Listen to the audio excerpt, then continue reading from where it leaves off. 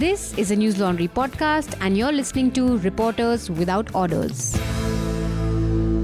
Order. Welcome to Reporters Without Orders, where we discuss what made news, what didn't, and what absolutely shouldn't have.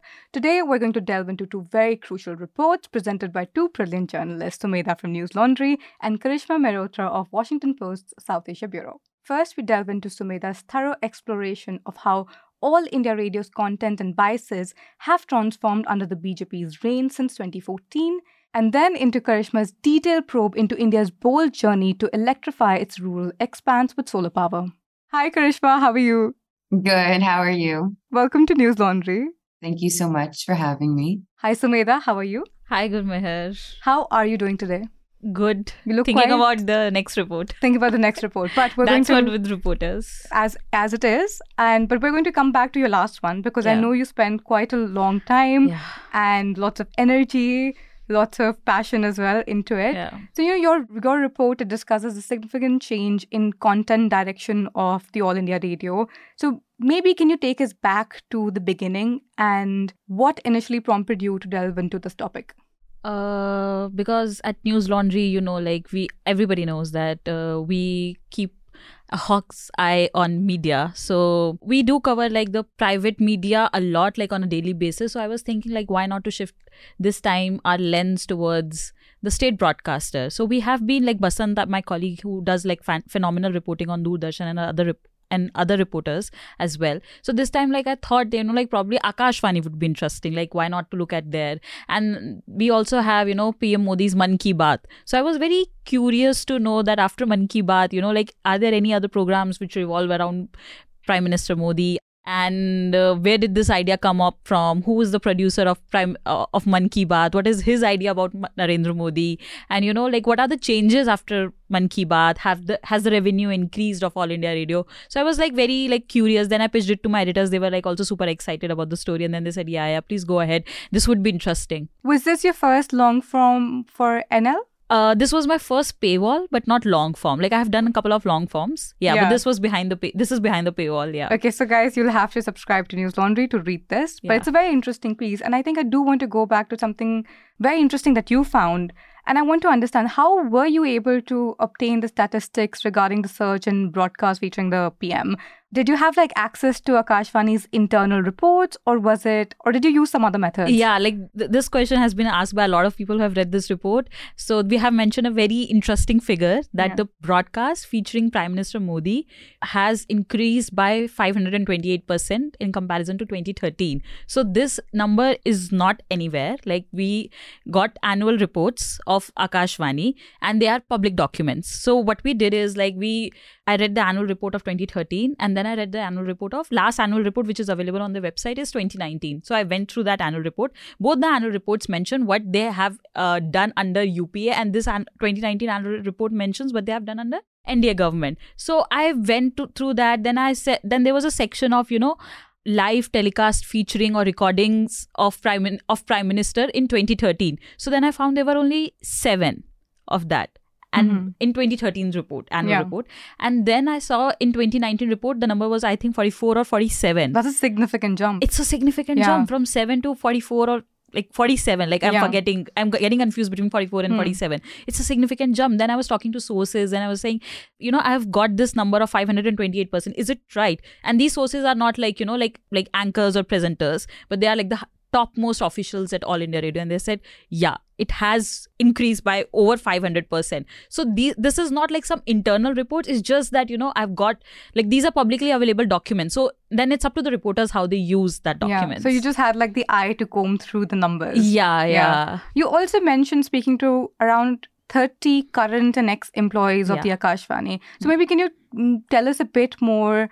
And you briefly did mention the information that the ex-employees and the senior officials gave you. But could you mention a bit more about the process of finding and speaking to these sources? Did they come forward willingly? Because I would imagine there must be some hesitance there. Yeah. Or did did you face any resistance in trying to coax them? Yeah, actually this was again my fear when I had started the report. I was I don't know, if anybody would talk to me, will I hit a roadblock and what would happen?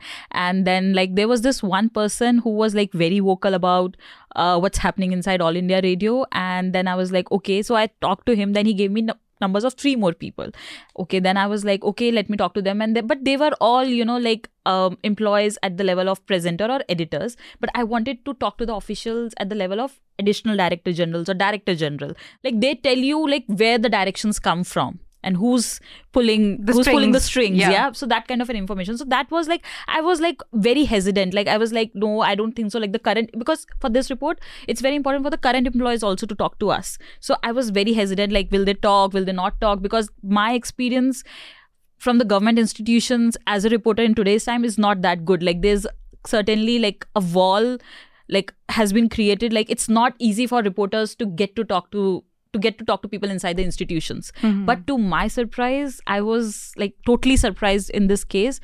I somehow got access inside the All India Radio office. Really? Yeah. How did you manage that? That like I can't reveal that. You can't reveal that. I can't reveal that. So I somehow got 2 days I spent inside Akashvani studio.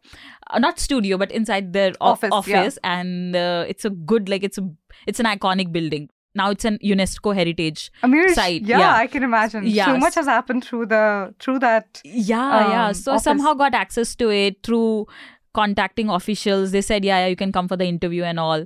And then to my surprise, I started, I sat in the canteen. I started talking to people, and most of them, they were so frustrated. Okay, about what? Like they were so frustrated that they said that, our creativity has been somehow smashed and we are now revolving around one person and it's not good. And that person is the Prime Minister. That person is the Prime Minister. Like we are continuously churning out content around the Prime Minister, and it's like, it's frustrating. Like they're saying that we are just doing this day in and day out, and and we are not able to execute like the programs creatively. Like that roadblock, like I don't know, like how do I put it? Like, but then they were so frustrated, and they themselves wanted to talk up. And then when I told them, so this is my story earlier, like in the first hour of my conversation with them, I didn't tell that this is exactly what I want to do because I was also skeptical.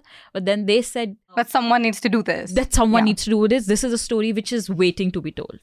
Yeah, and you did it. And and when I shared the story with them, they were so happy. I also want to know, that's quite strange because you would imagine everyone's very protective of their jobs, of their opinions. And I would imagine, I think there's this perception that everyone who's in the government or in services of some sort or adjacent to the government, they agree with everything that's happening, or they agree with the Prime Minister and the office and the ministries, etc. But I think you do bring in a very interesting lens where, there are these people who've worked in these services for so long, but they don't quite agree with this. And there is a lot of brewing frustration there. Lots and lots of. Like you enter Akashvani office and people are just like, they're so frustrated. They're like that's why we haven't revealed their names and their identities, because as reporters, we have to protect our sources and to confirm to corroborate everything we were getting. That's why we have spoken to so many people. So like 30 people. 30 people. Like we have their recordings. So it's just that we that can't reveal their identity. You can't reveal their identity. Yeah. So their main concern was that, they said that we are state broadcaster. We know that. We know that we cannot be that media house which is going to question the authority. We know that. But there is a big change. It was not like this. And the best quote which has been given by one of the former official was like, it's a top official. He said that all governments have used the state broadcaster as a hen with a golden egg. Very interesting. Okay, but this is the only government who wants that hen to lay all the golden eggs in one day. That's the difference. That quote reveals so much about the workings and sort of directions that this government has been giving. And I feel like as consumers, we do see patterns from the outside. We do. But to sort of see what it is on the production end is quite interesting. And all the comments you go through on this report are like, we have also put out a video, like a 3-minute video explaining what the report is going to be about. And all the comments I was going through, all the YouTube comments, they are like and all the Twitter comments, they are all saying that, thank you for doing this. We have been noticing this pattern for so long that every news bulletin starts from Pradhan Mantri and it ends with Pradhan Mantri. What is happening? Thank you so much. You've done a brilliant report on failing solar grids in India. But I'm very interested to know what initially drew you to this topic and why do you think it's so important to bring it to light? Yeah, so like a lot of stories that we do, it usually comes from previous reporting. So I did a story on decentralized renewable energy about 2 years ago for Scroll. And so that story was also in Jharkhand. It was a bit more of a positive story, but that story was more just what does the green transition mean for some of India's poorer states that are often also the coal centers of India, and what is the green transition looking like there? So Jharkhand doesn't have any utility scale solar. It doesn't have any, big on-grid sites. And through that reporting, I discovered that while the private models work pretty well, there are problems there too in terms of finding and saying and figuring that out. But sort of enterprises had started that out, but the majority of and off grids in a place like Jharkhand are government run. So that story I had started to hear, actually not immediately about the fact that there were these abandoned grids, but what I was hearing was a lot of difficulty in getting local communities to trust solar. And one could say maybe there's a lot of misinformation about solar as well, in the fact that a lot of people thought, okay, this isn't going to work. This isn't real electricity.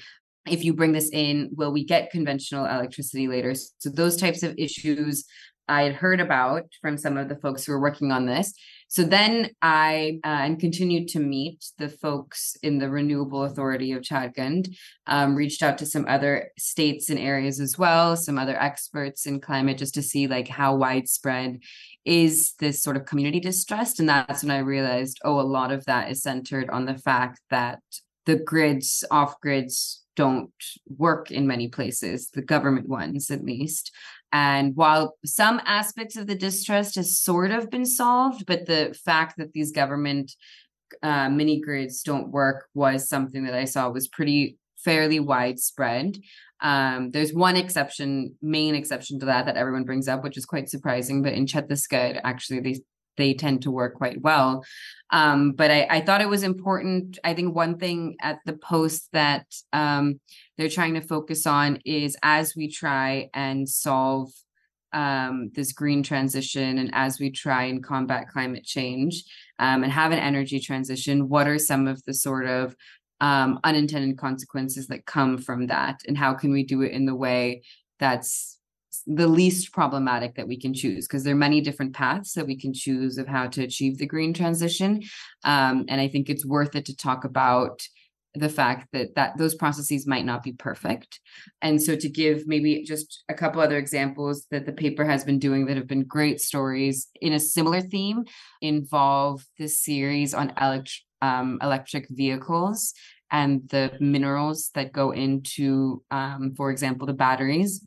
And my colleague at the Delhi Bureau traveled to Afghanistan and did this great story on lithium mining in Afghanistan that's somewhat being cornered by China. So these are the types of stories that I think, as we progress, I mean, we journalists, I think early on, we're doing a lot of the stories about the effects of climate change. And I think those stories are still more important, but our readers are not really drawn anymore unless you have great visuals, unless you do it in a new multi-platform format. Readers don't want to read a simple text story, unfortunately, on the fish are no more and the water is rising and the glaciers are melting. Like, that's a really difficult sell, I think.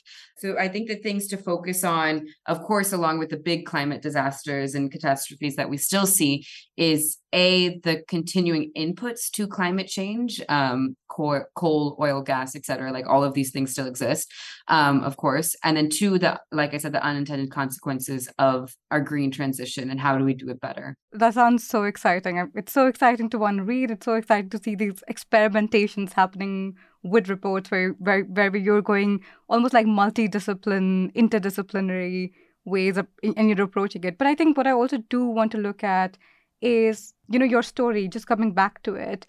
Can you share how you navigated maybe the complexities of covering a topic that, very much like your form, combines multiple other things, which is technology, infrastructure, local governments, national governments, and also such a human experience in a setting that's that remote? Yeah, so I think one of the things that helped is, in previous stories that I've done on climate, often at the end of my interviews, and I've sort of built up a network of people who work on climate issues in India. So at my end of interviews for other stories with them or in just casual conversations, I would ask about this story just to see, okay, am I going in the right direction? So it was actually months of, I wouldn't even call it reporting. I would just call it putting feelers out for a long time, and definitely trying to get the government side as well. So I did work to make sure I understood what was happening in the Jharkhand Renewable Authority. And so one of the things, because it's a complex issue and because you are dealing with not only government, but many private enterprises, I actually received a lot of criticism on this story, surprisingly.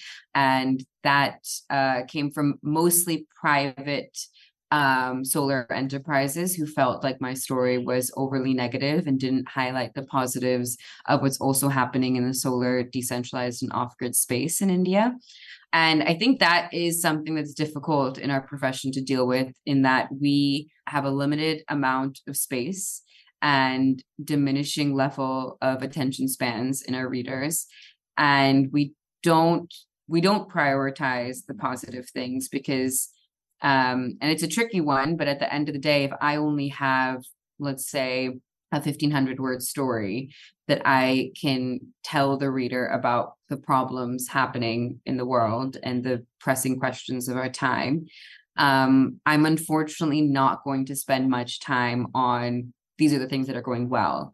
I am going to spend more time on these are the questions we need to ask, and these are the things we need to be prepared for. And so I think it was legitimate criticism for the most part, and thankfully a lot of it was respectful. Some of it not so much, but I do think that that was quite complex with the story, in that you have many players, and it's not just the government, but the government is the main player in this space. And also the fact that we're talking about the poorest of the poor. And in those regions and villages, private enterprises aren't reaching them. They're not going to places where there is virtually no business model that you can create there to fund this. That's not to say that's the only place that the government is going, but and that's what's so layered about India. Many of the private enterprises are going to very poor areas.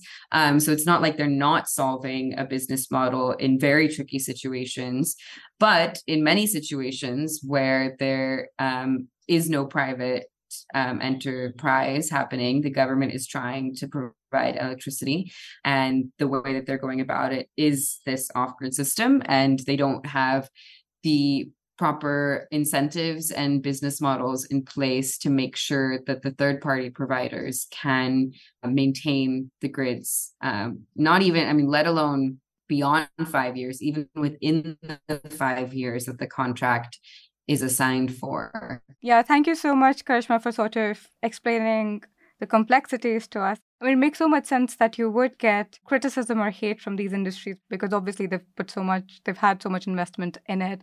But I think now just coming back to you, Sumedha, I want to know, what kind of challenges did you face during the process of gathering and verifying your information? There was no such challenge in verifying our information, because whatever content Akashvani produces, it goes out on air. So everything was publicly available, and the other way we could corroborate what kind of changes they have made in their programming and producing content, we could corroborate by going through their previous annual reports before 2014. So that's how we could fact check how what changes have come into Akashvani post Narendra Modi has become the Prime Minister. And we have spoken to 30 officials. So we were asking, there was a certain set of questions which we were asking to all officials, a common set of questions, then if we get one information, so they all corroborated that these are the major changes. These are the changes in the news. We have been asked to ensure that, the first news bulletin should be about Prime Minister. And then we would, then I listened to all news bulletins for 7 days, and there are 3 news bulletins. So we listened to 21 news bulletins, and we found that in 15 or 14 out of 21, the first headline was about Prime Minister. Yeah. I think a lot of what your report hinges on and sort of argues in a way is also the increase in right-wing leaning appointees in key roles within the Prasar Bharati. Yeah. Could you maybe delve a bit more into why you believe this is the case, and maybe how has it influenced editorial direction? Yeah. So these people who joined Prasar Bharati, I think we should not reveal their names. We should let listeners should go to our report and see like who these people are. So these people were not like the chairman at the directorial or the chairman or the CEO position. Like they didn't have any direct RSS links, but the people who were brought as part-time board members of Prasar Bharati, they had RSS links. Like one of them was also editor of Organizer, which is a mouthpiece of RSS magazine. So these people had links with RSS, but there was no direct link for chairman or CEO. But like a couple of people told us that former chairman of Prasar Bharati, during the meetings, he would openly talk about his political inclinations. He would say that there's this one quote. This came from a top official of Akashvani, former top official, and he was working with Akashvani till 2018 or 2019, and he had been with Akashvani for 3 decades. So he has seen Akashvani under multiple governments. So he told us that it was not that like the chairman would tell them that, like, we have now Mr. Modi in power and this is people's mandate, so we should follow people's mandate. That they would be shocked. Like there has always been people's mandate in this country. But that doesn't mean it's a democracy. So it's an electoral democracy. So what does that mean? So he would openly talk about his political inclination. So that, like even if these people are not passing any orders unwritten, it says that, like these are like indirectly they're telling you, like that you can't toe the line and you have to follow certain directions now. Yeah. But also, Karishma, just coming back to you, I do want to know that during your investigation, you also found a large number of solar installations that not working. So how did it feel to see these renewable energy efforts failing? And maybe also what impact do you think this reality might have on the global push for sustainable energy? Yeah, I mean, I think more than seeing the grids, it was hearing from the people around the grids and electricity is one of many problems that they're dealing with, but the narratives around solar, and especially the government providing solar, is quite a problem. I think they do recognize that, okay, I can purchase my own solar panel and put it on my own rooftop, and that will most likely work, and I'll have access to the spare parts or the technicians that I need to maybe solve that. But why is this government grid not working? And they sort of become this association, and it fits in. I mean, for them, it's not just the grid that's not working, it's also maybe the government toilet and the government gas cylinder that they can't refill. And so there's multiple layers of the development around them that is and eventually does sort of crack away. But so I think the implications for this is that if we're going to move forward on solar, and if we want the government to be a large part of that, we're definitely going to have to receive community trust and community engagement. And there are models that people are working on that could potentially solve this, ways in which the community might feel more ownership over the grid rather than the community feeling like the government owns the grid and is giving it to us. And when the community feels more ownership, are there more ways in which they tend to ensure its maintenance is provided for? I think it delves into larger scale questions about development models in India and which models work and which models intersect with the green transition well. I think those are the big implications. I think it's so interesting how both your stories, on one hand, we've got Sumida's stories on the All India Radio and how that has been used as the Prime Minister's mouthpiece. On the other hand, we have the story of India having this major push in renewable energy, moving away from fossil fuels, and that failing. And I'm very interested, Karishma, because just sort of like thinking about the kind of efforts that are going in within the All India Radio space. And All India Radio is something that is heard across India, particularly a lot in rural parts of India where you don't maybe have internet, where you don't have TVs, but you've got this, right? And, Karishma, you do speak a lot about the frustrations that people are feeling with the failure of this big developmental push.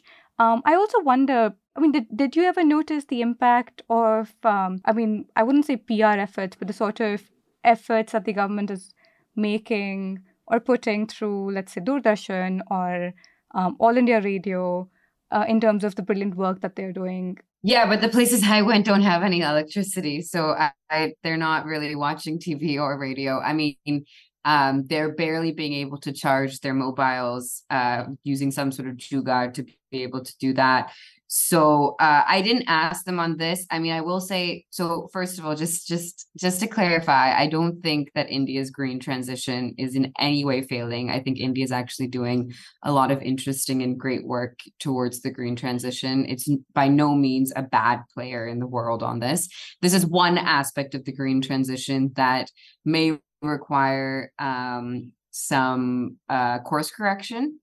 On the issue of PR, I mean, whenever anyone goes to villages, you see the Swachh Bharat toilet and you see the Awas Yojana sign and you see that this road was made by this scheme and you see which MLA's name is here and there. So even in our cities, I mean, we see like my road has the MLA's name very clearly written in his face, very broadly proclaimed.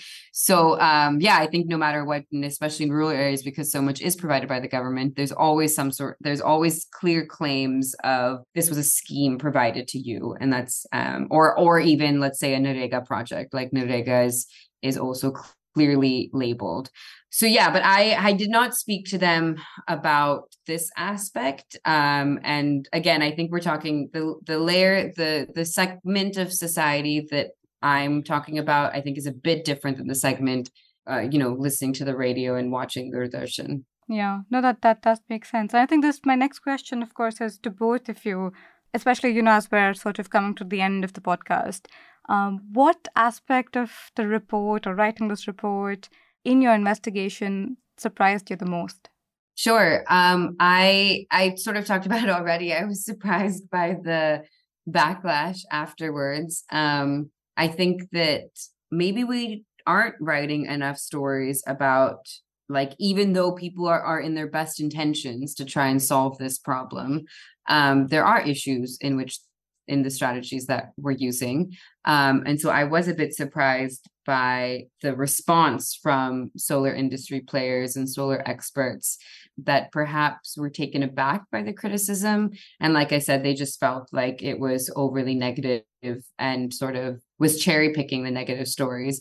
But I don't think the data really backs that up, because at the end of the day, like I said, the government is the main player in off-grid, and the government grids are not operating at the capacity that they should. And so I think for me, that was a surprising learning, is that, stories about government and politics are not the only ones that will receive backlash. Any industry that you write about, people can be quite sensitive about how that reflects on their industry. Yeah, that does make a lot of sense. It's very interesting. And I wanted to know if it made you look at your report in a different way, but of course you did answer that in your comment. But I also want to know, how does the situation that you've uncovered reflect on larger global issues surrounding the transition to renewable energy? And you're someone from the States and you've traveled quite a bit. I would love to know what you think about this shift and maybe looking at it from a global lens. Like I said, there's so many pathways to the green transition that I think it's worth being critical of which pathway and which models and which strategies we use to achieve it. And we should be asking questions about, where do the minerals come from for our EV batteries, and what will happen to coal jobs, and how do we maintain solar panels and solar systems through their entire life cycle? These are questions I think we now need to start asking, so that it's not just because we've chosen a path doesn't mean that path is necessarily perfect. And I think we should be open to the fact that they're pressing questions even as we move towards the energy transition. Thank you. Thank you so much, Karishma. Now, I think coming back to you, Sumedha, thing you found most surprising? Veer Savarkar's photograph in the office of Manohar Singh Rawat, who's the head of the Delhi Stations program. That's so mad. He has been at All India Radio for, I think, over 2 decades. I don't remember. We have mentioned that in our story. And his room is basically a reflection of different governments he has worked under. The moment you'll enter his room, you'll find a picture of Jawaharlal Nehru with All India Radio mic. Then along with that, there's a picture of Sardar Vallabhbhai Patel. Then there's a picture of Mahatma Gandhi. Then obviously there's a picture of Narendra Modi. Like, it all makes sense. And he is the one who has been the producer of Prime Minister's Mann Ki Baat. Along with Narendra Modi's picture, there's a picture of Veer Savarkar. And when I asked him, sir, like, why you have placed Veer Savarkar's frame and is it an official order, then he fell silent. He didn't reply to my question. And then there was another person who was sitting next to him, a program executive, and then he said that this frame has been gifted. And then I said, but you must be receiving a lot of gifts on a daily basis. You don't place all your gifts in your room. What does it say? And he said, no, he didn't say anything. He didn't say anything at all. I think his silence speaks a lot. No, but thank you both of you for joining me in our episode for Reporters Without Orders today. And I think before we move on to my favorite section, which is recommendations, Karishma, we'll start with you. I have two. One is a book I read last year called Last Among Equals about it's about basically politics and caste in Bihar, and this electrician Sanjay Sahani from Delhi, who ends up starting one of the largest Narega movements and RTI movements in Bihar. So that was a great book. And then the film I loved recently was Joyland, the Pakistani film. And I've seen it multiple times, and every time it blows me away. So those would be my two recommendations. Oh, thank you. And you'll have to send me that link to Joyland. I still haven't watched it. I really need to. Same. Yeah, it's also on my recommendation. Where did you watch it, Karishma? I'll tell you. Well, actually, the first time I watched it was at the Dharamshala Film Festival. Okay. Very It was being screened at IHC also, but I couldn't attend that screening. Yeah, recently. Okay. Yeah. It's a great film. And what are your recommendations? I watched Oppenheimer. I don't think, but that counts as a recommendation. I couldn't read anything. I feel like that's marketed too much. You'll have to give something else. Yeah, I'm giving something else. It's today's Indian Express report on Supreme Court's yesterday's proceedings on Manipur petitions, where the Attorney General has mentioned that we are in the midst of a war. For him to say, like, he said this in a different context, but for him to say we are in the midst of the war and anything CJI speaks, like, he should be careful about it. Like, he said something like that, but his sentence that we are in the midst of a war talks a lot about, like, the government has basically accepted that we are in the midst of a war. So I think everybody should read what has happened in Supreme Court yesterday on Manipur petitions. Yeah, we'll definitely do it. Anyway, my recommendations for this week is this book that I read, Yellow Face. I don't know if I've recommended it sometime before on RWO, but it's the book called Yellow Face. I'm really enjoying it. It's great. It's a bit on publishing, and I think journalism works kind of in similar ways. So if you're into reading, maybe read that. Thank you so much, Sumedha, and thank you, Karishma, both of you. Thank you. Thank you. Hi, everyone. We have an announcement to make. This August, you can celebrate the spirit of Independence Day with News Laundry. We are starting a special Independence Day campaign from August 5 to August 20. And in this campaign, you'll get specially curated hampers of News Laundry merchandise for yourself and for the proud member of community that keeps independent media alive. These hampers include News Laundry merchandise such as t-shirts, backpacks, comics, mug, and many more such things. The hampers are at very discounted rate. One is for rupees 2,200 and the other is for 5,200 rupees. And don't miss this offer. You can check our website. Go to our website, newslaundry.com. You'll find all the merchandise there. The link is in the description below. Thank you. And I guess with that, this podcast is adjourned. News Laundry is possible because of our paying subscribers. We don't run on corporate or government ads. You too can be part of changing the news model. Go to newslaundry.com/subscription. Be a part of the community that pays to keep news independent. For the smoothest News Laundry experience, download our app. Watch our shows, listen to our podcasts, read our reports. Stay informed, pay for news, protect democracy, save the world.